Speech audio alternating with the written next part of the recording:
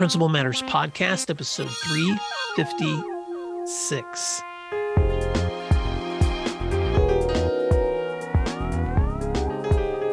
Hi, friends. This is Will Parker, host of Principal Matters, the school leaders podcast, where each week we bring you inspiring, innovative, and imaginative ideas for your own school leadership. This week, we're talking about escaping the black hole of urgency with my special guest, Dr. Frederick Buskey. Frederick Buskey lives in Cullowhee, North Carolina, and helps assistant principals live and lead better by teaching them how to escape the black hole of urgency. Building on 32 years of K-12 and higher education leadership experience, Dr. Buskey provides simple frameworks and tools to help school leaders spend less time putting out fires and invest more time in growing teachers. Dr. Buskey hosts the Assistant Principal Podcast, and he writes a daily leadership email and supports assistant principals through Apex, an online group coaching and learning community. You can read more about Dr. Buskey at his website or connect with him through LinkedIn, and we'll share his contact information here at the end. Dr. Frederick Buskey, it is so great to be in a room with you. Why don't you fill in the gaps on that intro and tell listeners something else they may be surprised to know about you? And did I pronounce your town correctly? The town is Cullowhee, North Carolina. So we're a few miles from the Qualla boundary, which is the home of the Eastern Band of the Cherokee. So a lot of our place names here go back to that language and that history. Well, I think in terms of things that might surprise people, I try to bring this calm and this wisdom aura as on this journey with assistant principals, but I am hyper competitive. In fact, I've had to give up basketball. I love playing basketball, but I just cannot dial back. And so a lot of my playing was on college campus with other faculty members, and we would have graduate assistants come by, and I was working at 2 Division I schools. So the graduate assistants were pretty talented, and I just could not stop myself. Here I am 50 years old trying to compete with a 25-year-old D1 athlete. It just wasn't. So I'm just so competitive. And it's been a long journey to try to dial that back. You're one of those guys. So when I played basketball, Frederick, I love the game and I could be intense, but there was always the other guy on the court who was not satisfied unless he was crushing other people. And so somehow I have a sense that if you and I were on the court together, Frederick, you would be not happy unless you were crushing it.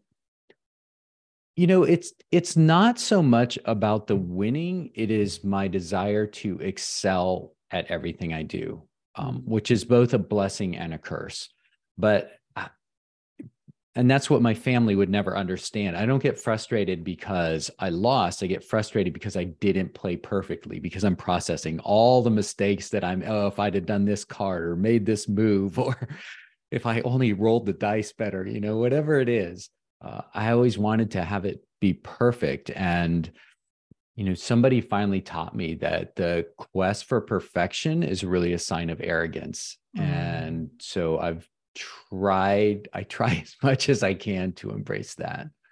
Well, let me set the stage for Principal Matters listeners, because you may have picked up that Frederick and I are very conversational because we have spent time offline just getting to know each other and building trust. And I was a guest on your podcast just recently, Frederick, which, by the way, Principal Matters listeners, if you haven't checked out the Assistant Principal Podcast by Frederick Buskey, you will be so delighted if you log in and listen into his episodes, because Frederick is a leader of leaders. And so I want to just set the stage, Frederick, for those that are in the room, before we jump into some of the content that I would like you to talk about. And first, just give us a little history of where you've been in your own leadership journey and what led you to doing what you're doing now. I think the leadership journey really just started, as you become a teacher, you're leading all of these kids. And my first 3 years, I was teaching overseas in Istanbul, Turkey, and I was a physical education teacher. I had been kind of raised and enculturated into the American football culture. But when I got to Turkey, they handed me the girls' basketball program, like the entire program. I had 3 different teams. And being with those young women, ages from 6th grade through senior year, and a lot of them were boarding students. And so, I was the coach, but the father figure for all of these young girls who were living away from home. And I think the relationships that happened during that time helped me to really understand my role as a teacher and a coach in a different way, and to start to look not just at developing athletes, not just about developing human beings, but developing leaders. Mm. And I remember a moment in my middle school classroom. I would phys ed teacher, and then came back to the States during the first Gulf War, taught special ed for a couple of years, and then moved into middle school history. And, that's where my biggest memories are. And I remember looking out at my kids who just seemed so disengaged from the history lessons, and thinking, I'm here talking about leaders in the Civil War and all these historical people. But what am I doing to actually prepare these kids to be leaders? Because they're the future.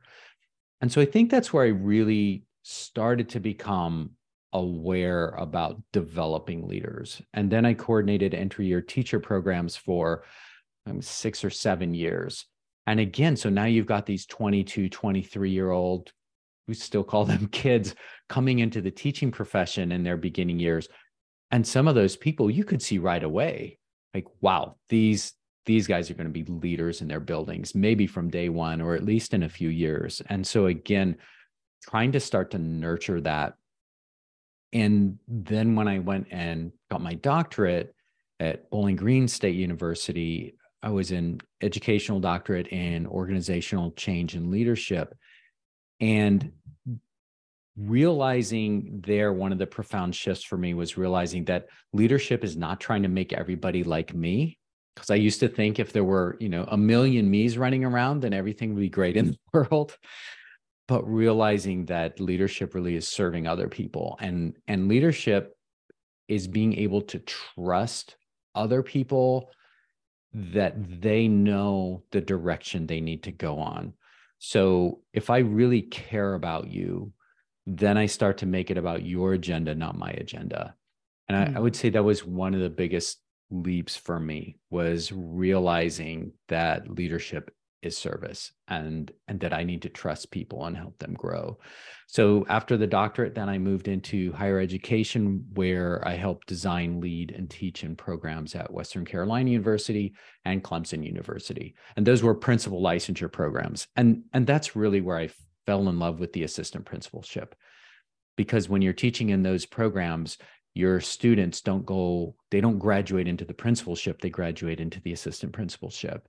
And so just the stories that I hear from people, and some of the loneliness and the struggles and the highs, we were talking about, the adrenaline energy bursts before we started recording. So just all that stuff has really informed the way I look at the world, the way I look at leadership. Well, and what I really love about your work, Frederick, is how you've taken your work from the K-12 setting and then at the university setting, and then you've really targeted a segment of leadership within schools where you've really put a lot of your heart in a lot of your work, through the work that you're doing now through your podcast, but also through a lot of the strategies and lessons that you teach with leaders. And the reason that we decided to call this podcast Escaping the Black Hole of Urgency is because you are a very practical teacher when it comes to leadership. And so I want to just dive a little bit into some of some of the practice and the wisdom that you share with others in improving their practice. And I want to start with your feedback on what you call the 5 stages of how to become unstuck in your work. So let's go there for a little bit. And help us understand, like, why is this so important in the work that you're doing with assistant principals?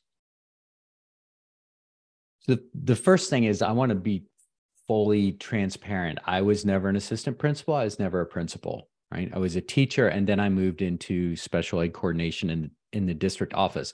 But I think that's actually been a strength for me, because when I started to work in principal licensure programs and get into the field in the internship supervision when we built programs and talked to principals and assistant principals, I was hyper aware that I had never done that work. And so what I've tried to do for the last 13 years is steal from the best principals and assistant principals I can find. And I mean, I would be on the FBI most wanted list if it was a crime, because I've stolen everything I can. And then put that into packages, all these great practices that other people are doing, and then put those into packages that help make the complexity of the job seem a little bit simpler. So there's an origin story for me, and this is back in 2017, 2018, the year before I decided to retire from higher education. And I was out in a rural South Carolina. It's April. I pull in the parking lot, get out of the car. It's already about 80 degrees and 90% humidity. But I walk in the building and I visit with one of my interns. And then I go to stop by the assistant principal's office.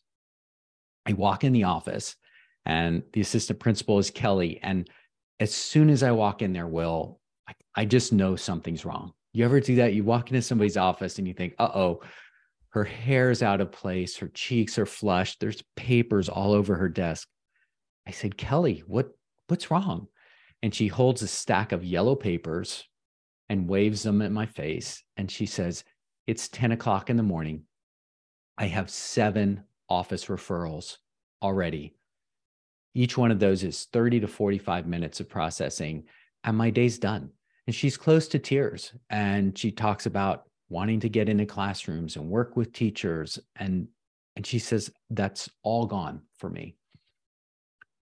And I asked her, Kelly, of those 7 referrals, how many of those really speak more to teacher issues than student issues? She thought for a minute, Will, and she said 5. 5 out of those 7 office referrals were more about teachers than about students. And I left that meeting and I just sat in my car for a long time. And I thought, well, what's happening here? Because she was a bright, passionate assistant principal. She knew she wanted to be an instructional leader and that she needed to be in there working with those teachers to improve their teaching and their strategies and skills. But she couldn't get there because she was caught. And that's where this whole idea of the black hole of urgency has come from that story, really, that illustrates how we just get caught up. And so that black hole is really about focusing on what I call urgent leadership. And so we can think of urgent leadership in 4 parts. The first is tasks, that we're driven by tasks and completing tasks instead of being driven by people.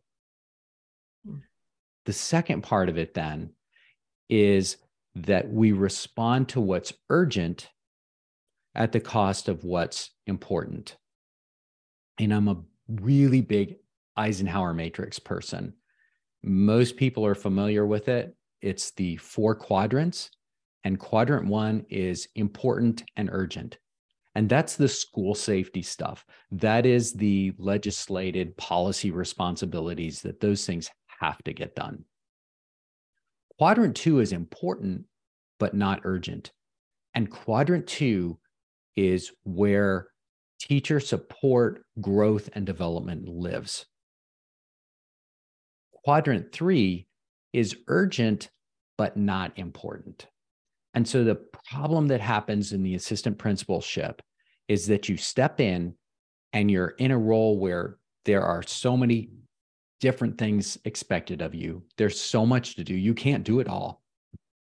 And so what happens is you start responding to the things that are right in front of you. So you're caught. That's the black hole of urgency. You're working in quadrant 1, which you have to, But then you're also working in quadrant 3 because all these other urgent things are popping up. And then what happens is we neglect quadrant 2, and that's where our instructional leadership is. That's where our growth is. And that's what was happening to Kelly. So she's dealing with things that probably doesn't need to invest 30 to 45 minutes with that student who got sent out of class because they didn't have their pencil for the 5th day in a row, right? So that journey from urgent to strategic is figuring out, how do I move from tasks to focusing on people?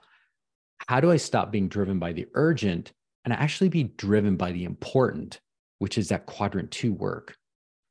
How do I stop treating symptoms and instead actually look at what the root causes of the problems are? And then the other piece of it is, how do I figure out how to translate my action into progress? Because I talk with a lot of assistant principals who work, I mean, just relentlessly, and the energy and emotion that they pour into their jobs every day, they come home exhausted and they think, they'll tell you, I achieved a lot. I got a lot done today, but I didn't really move my school forward. And so how do we trade action for progress? And that's what the journey's about. Support for Principal Matters comes from DigiCoach and its walk-through tool. When Kathleen Beckham was a district director, she would walk through classrooms and see teachers engaging students in learning or observe elements missing in their instruction.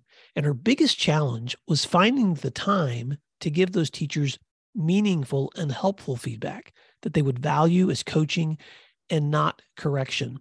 In the past, Kathleen spent hours in follow-up email exchanges after informal walkthroughs, but that all changed when she discovered DigiCoach.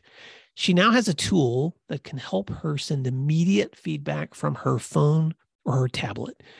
DigiCoach is a fully customizable tool created by school leaders for school leaders to not only collect walkthrough data, but also ensure every teacher receives ongoing support, feedback, and coaching. It features thousands of pre-written, research-based commendations and coaching tips that can be included along with your own observation comments in a follow-up email, ensuring all teachers receive effective and timely support. Are you ready to make the most of your walkthroughs with a tool that saves you time and enhances meaningful feedback to your teachers? Go to digicoach.com to learn more, and please tell them Principal Matters recommended you check them out. That's digicoach.com.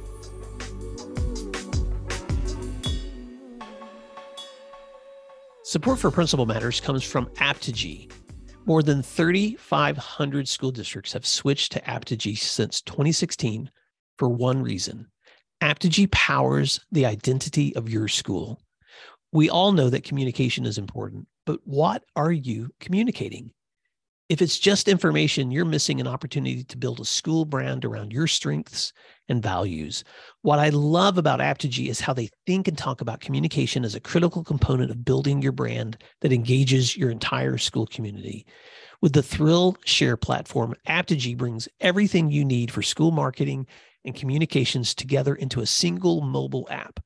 Write a story once and send it across your school website and mobile app, Facebook, Twitter, Instagram, text messages, and voice calls. By making it easy to share stories about your strengths, you can control the conversation around your brand. Learn more about Aptigee at aptigee.com and tell them that Principal Matters sent you. So let's pause there for a second, because when you think of the 5 stages of being unstuck in your work, if I'm trying to summarize where you're going, Frederick, the first thing you talked about was recognizing how task-driven we become versus people or purpose, which is, and I think it was in my conversation with you when you had me as a guest on your podcast where you used that word, people over purpose. And so, just the importance of recognizing that our work first has to be people-centered. So how are we helping the people, accomplishing the mission of the people whom we're serving? And And then area 2 is recognizing the difference between urgent and important. So then you broke that into those 4 quadrants of quadrant 1 is important, something that is important and urgent. Quadrant 2 is something that is important but not urgent. Quadrant 3 is something that is urgent and not important. So I'm assuming quadrant 4 is it's not important and it's not urgent. Correct. Okay. I never talk about quadrant 4. Yeah, because we almost never get there. Although there are some things on your to-do list that you would be surprised if you looked at the end of a year that you never got to, and you realized it actually wasn't important and it wasn't urgent. But at some point, someone thought it was, or it wouldn't have been on your list. So keep walking us down that road as you think about the 5 stages of being unstuck. How do tasks and urgency lead you to your next ideas? So that first stage is understanding what urgent leadership is, and understanding why it's so hard to escape, what that pull is. Okay. The second stage is then what I call the U-turn. And the second stage is about understanding that time management is not the solution, right? We all think if we just were more efficient, if we did a better job organizing and doing our time, we could manage our way out of the black hole. But you can't, because the problem is not time management. The problem is priority management. And once we start to understand that we don't need to manage our time, but we need to manage our priorities, we start looking at our work differently. I remember the incident that really flipped this switch for me. Well, I was in a principal's office. She was principal of a small elementary school. She had no assistant principal. So she was the person. And I had been in a lot of schools that semester and was used to principals and assistant principals telling me how late in the evening they worked when they were doing all the work on weekends. So I asked this principal, I said, what time do you finish every night? Like, you've got to be working a lot of hours. She says, I make sure I leave here by 4:30 every day. I said, well, how do you get everything done? And she said, well, I don't, but it'll be waiting for me tomorrow. And I just thought, wait a minute. She has more to do than a lot of other elementary principals who may have these other personnel to support. How does she do that? And that helped trigger what I call the 3 epiphanies. So the first epiphany is we can't do everything. You can't. The second epiphany is that if we can't do everything, that means that we choose what gets done and not get done. That's where the power is. What happens with urgent leaders is that we make that choice by default. We're not even conscious of it, that we're choosing to do the urgent stuff. So part of the progression is realizing that I can choose to take 5 minutes to have a coaching conversation with a teacher instead of run down to the cafeteria to check on whatever, right? I can choose to do that.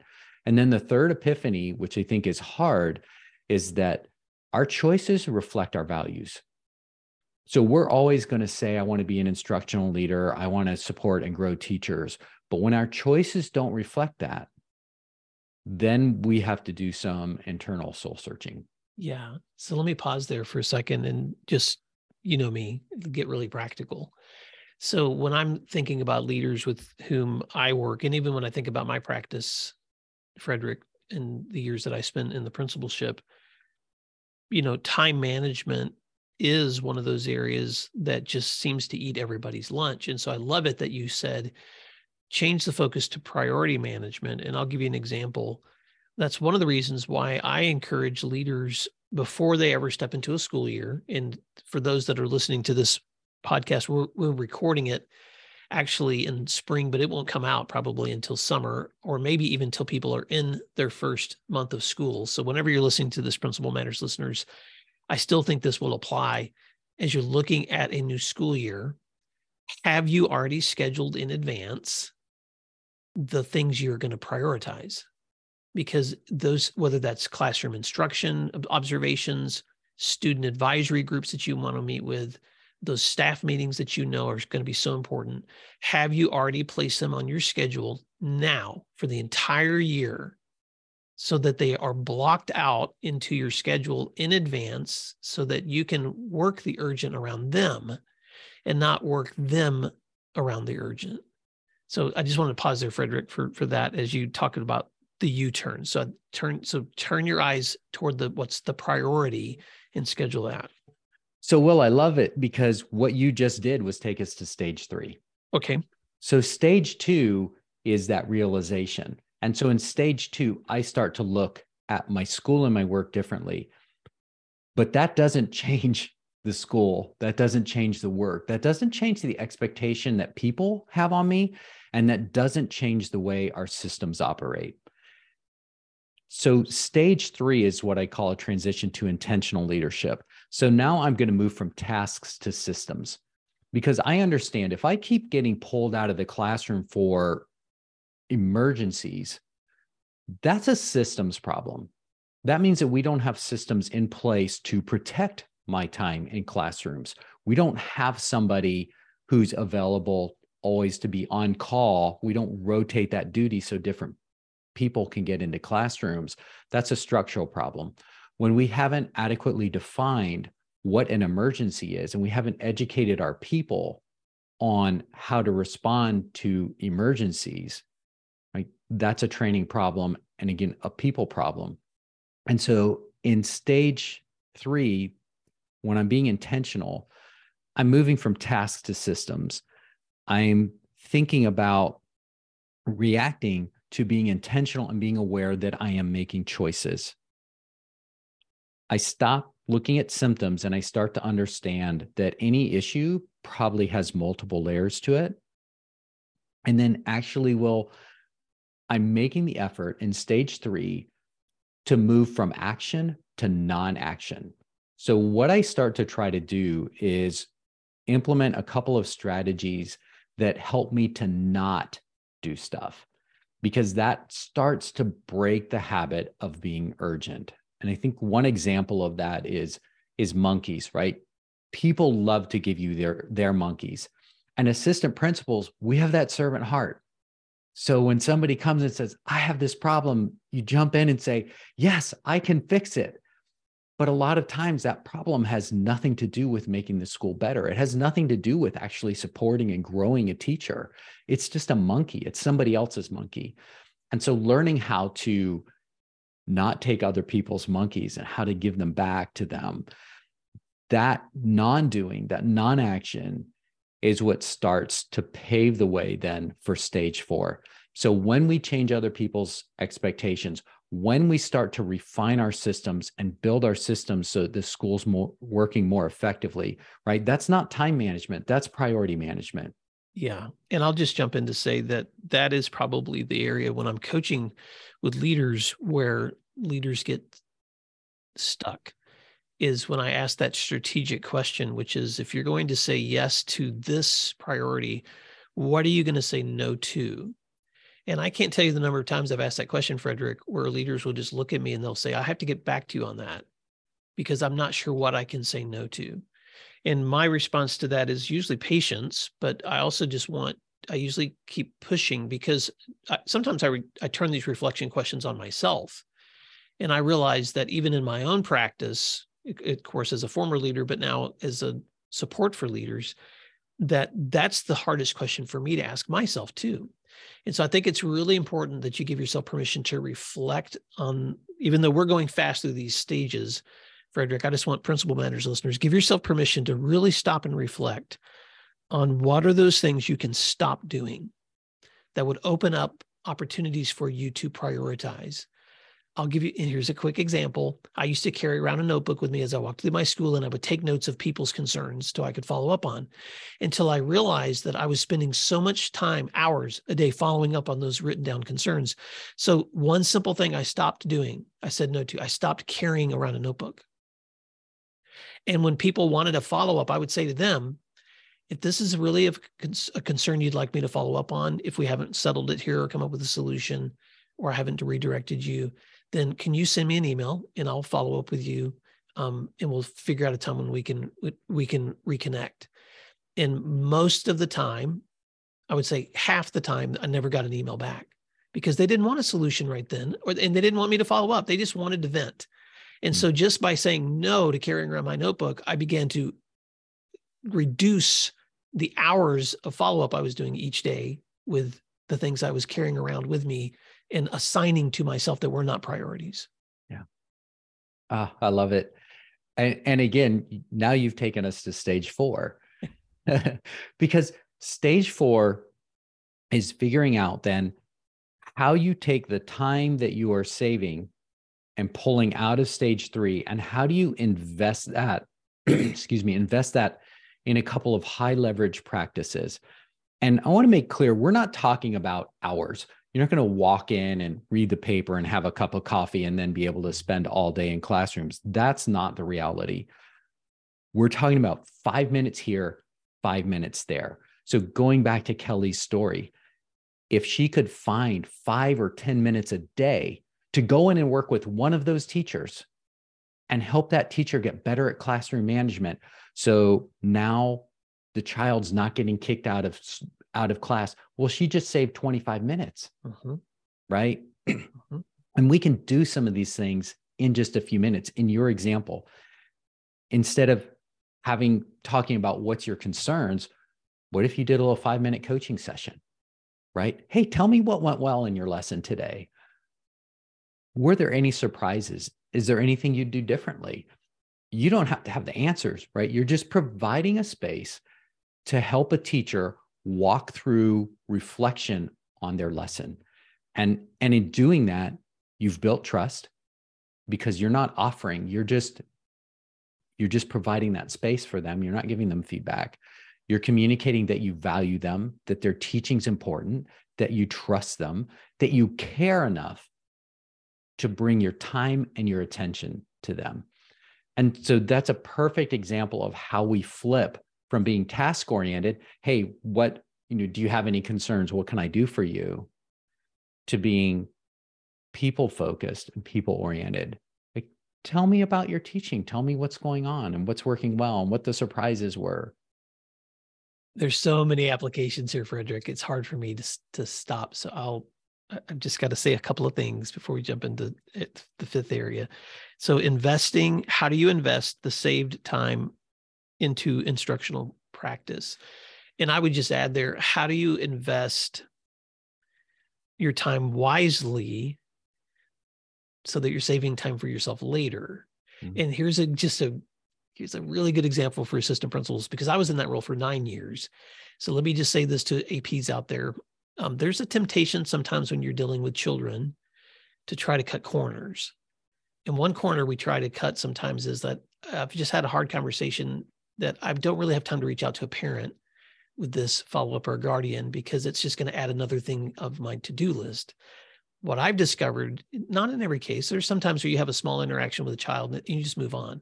But if I brought them in my office, the time that I'm going to spend picking up the phone afterwards and getting a hold of a parent or a guardian is going to save me way more time down the road. One, because the parent and guardian now are going to be reinforced with the conversation I just had with this child so that it's reinforced at home. And they know I love and support the kid. And I'm just letting them know the conversation we had. It's not a get you in trouble call. And it also saves me more time down the road because now we have reinforcement of the ideas I've just shared with the student coming from more than one person. And this child and the parent know now that we have this circle of trust that's been built of that everybody's on the same page when something's going on. And often it saves the story being told by the child before I was able to give the version that actually happened in my office, which is another 30 or 40-minute conversation that could happen if I don't make that call.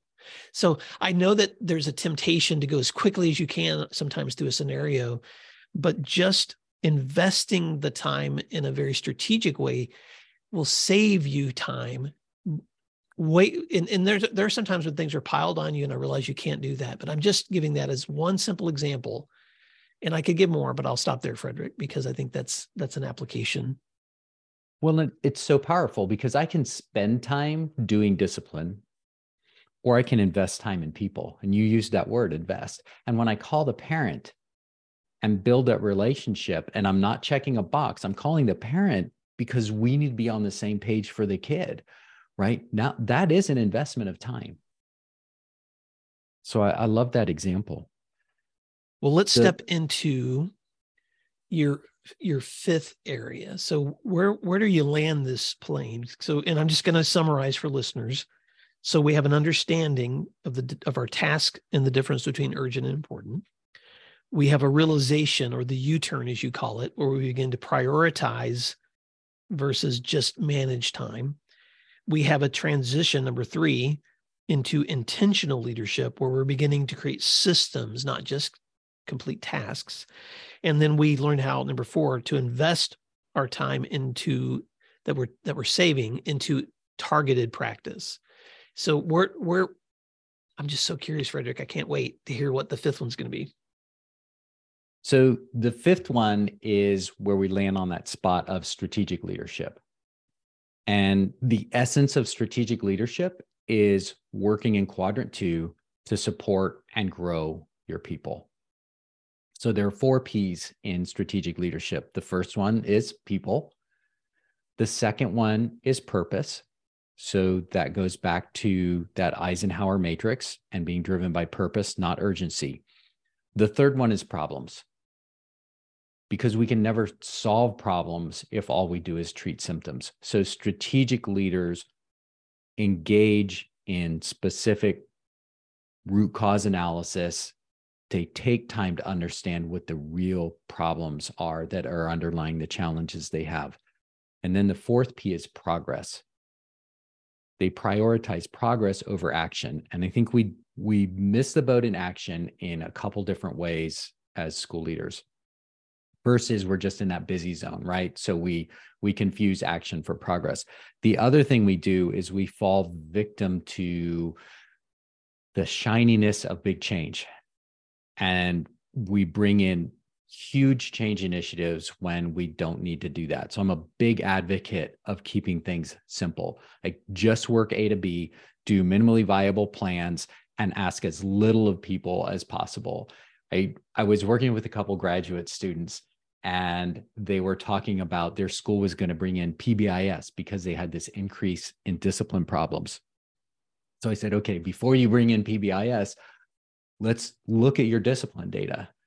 And what they found was that almost all of the increase in discipline problems was coming out of 2 classrooms, right? And one was one student who they had a kid that was just really struggling, highly stressed, and not coping with things well. So they had all these discipline problems, but it was one kid. And the other one was one classroom. So many times we don't look at those root causes. We're looking at the symptoms. And so we embrace some big, huge program that then takes so much of our resources away, not just monetary resources, but our time, our attention. So we're asking teachers, instead of improving your craft, we're asking you to implement a rewards program and do all this other stuff. So progress means not just sticking in action, but taking small incremental steps every day.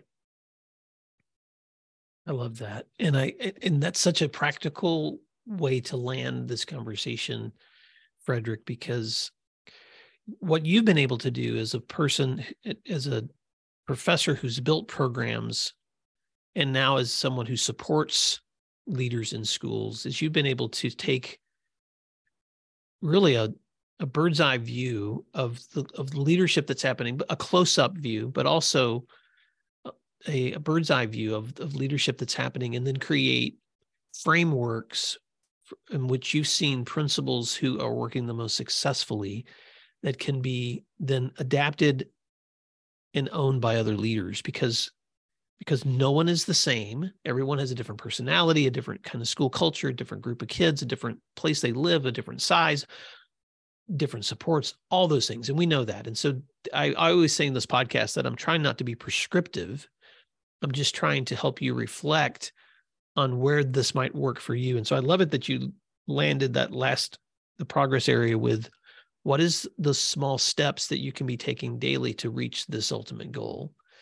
So I'm just checking the time because I know we need to wrap up this conversation, Frederick. And I just want to first of all say how powerful this half hour has been for me and for leaders to just be able to take a step back and recognize that there is a path forward. Because I'm just going to be frank with you, Frederick, and with listeners, that when I work with leaders who feel like they're on the precipice of stepping away or doing something different or just leaving their positions, the conversation's almost always around sustainability. Like, how can I continue to do this at this pace with this kind of stress?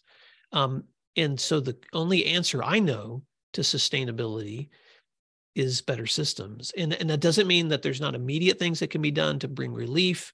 Maybe you need more support staff, or maybe you do need more resources, or maybe you do need a different location where you've got better support and you've got the trust, because all those things are super important, the foundations of what we do. But also, maybe you also need to look at your practice in ways that you can build stronger systems to make your work sustainable. And so, Frederick, as we wrap up, I just want to say thank you for the amazing work you're doing. And I want to, how can listeners stay connected to you? Because this is just a snapshot of the kind of content that you're consistently sharing and coaching with others. And I know I do a lot of coaching and work with principals too, but I want my listeners to know where they can find you and how they can stay connected to your work. So they can find me on LinkedIn, and you can see a little bit more about my work on my website at frederickbuskey.com. But the way to connect with me and to build a relationship, which I would love to have with everybody, is to subscribe to my daily leadership email. And again, if you go to my website at frederickbuskey.com, you'll be forced to look at a little pop-up that says, subscribe to my daily email. And in that, I just Monday through Friday, 1 to 300 words, and all of these ideas and lots of other ideas, I just reference them each day. And what they do is they serve as reminders, because the job is always pulling us. The black hole is always out there. And so if people want to learn more about what I do and profit from that work, and then also be able to build a relationship with me and email me back, I love to hear from people. So I think that would be the best way. Go to frederickbuskey.com, fill out the little form that pops up, and subscribe to the daily email. That would be great. Well, Principal Matters listeners, I will put a link in the show notes and on my website at williamdparker.com along with this episode, so that you can find that contact information for Frederick Buskey. Frederick, as we wrap up, I just want to ask this one last question before we go. You've been a listener to this podcast for a long time. And so I'm just really curious, how has Principal Matters benefited you in the work that you're doing? Because it's always so encouraging for me to connect with another leader who's also learning from this content too. Long before I began the podcast, probably before I even thought about the podcast, I was listening to you on my car drives out to those rural schools. And two things have always jumped out at me. One is just your calmness and your presence is just so affirming and reassuring. And that comes across, through the podcast. And so when I began to think about establishing my own podcast, I really patterned a lot of it after you and after the discussions that you have with people, and just the dignity and I don't know, just the closeness that the intimacy that you're able to bring to the shows. And then the other thing is that it always comes back to people, right? You always bring that part back, and the guests that you have on are about those relationships and about those people. And, if I could leave people with one thing, it is that it is about people. The leadership journey is not a journey to a destination. It is a journey of us walking along with people, sometimes walking ahead, sometimes walking behind, and sometimes walking beside. And you remind us of that, I think, constantly in your show. And so that's the thing that we can all do and we can get better at every day with very little effort. Thank you for saying that, Frederick. It's encouraging to me, but I also just want to place this back into the minds of our listeners too, that right now, whatever you're getting ready to do, you may be stepping into a day or stepping out of a day. You may be listening to this while you commute or while you're doing dishes. I know I listen to podcasts in all those settings. You're going to run into somebody today who needs you to be intentional in reminding them that they matter, that they are valuable, that they are the reason that you're serving in that school. It could be a parent, it could be a custodian, it could be a counselor, it could be a teacher, and of course, it could be a student. But all of them, all of them deserve the same kind of respect we want others to show to us, Frederick. So thank you for that reminder. And for those of you that listen to this show regularly, thank you for being a part of this learning community. And I just want to say, Frederick, thank you so much for the wisdom you shared. Best wishes as you're stepping into whatever season you're stepping into. And Principal Matters listeners, thank you for doing what matters. And we'll talk to you again soon. You can find free resources like this one at my website at williamdparker.com. Check out the services link on williamdparker.com to learn more about leadership academies, mastermind offerings, and executive coaching. If you're planning professional development for the year ahead, or you're looking for keynote presentations from any of my books, please email me at will@williamdparker.com. Thank you for learning together today, and thanks again for doing what matters.